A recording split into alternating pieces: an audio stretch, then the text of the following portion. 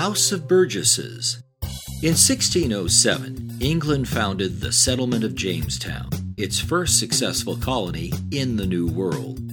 After a decade of suffering from disease, starvation, and American Indian conflict, the colonists of Jamestown began to prosper. In 1619, leading citizens formed the House of Burgesses, the first democratic government in North America. It would survive until the American Revolution in the 1770s. Since its beginnings, rules to vote or hold office changed. By the mid-18th century, a person had to be a male landowner of at least 21 years of age. Elections often seemed more like parties than politics. Candidates provided food and alcohol to gain the support of voters. Over time, the political power of the House of Burgesses grew and shrank, depending upon how much authority the monarch of England was willing to allow.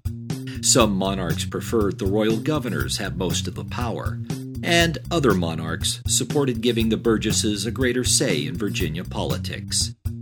In 1765, the House of Burgesses protested the infamous Stamp Act that the British Parliament passed to raise money from the sale of paper products.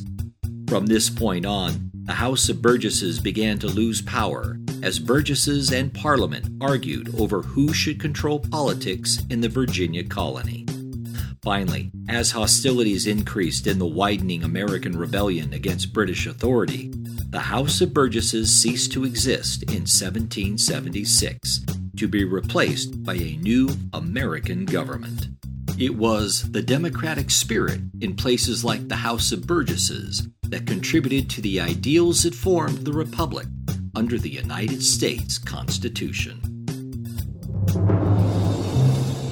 I'm Mike Chisholm for Door 24 History.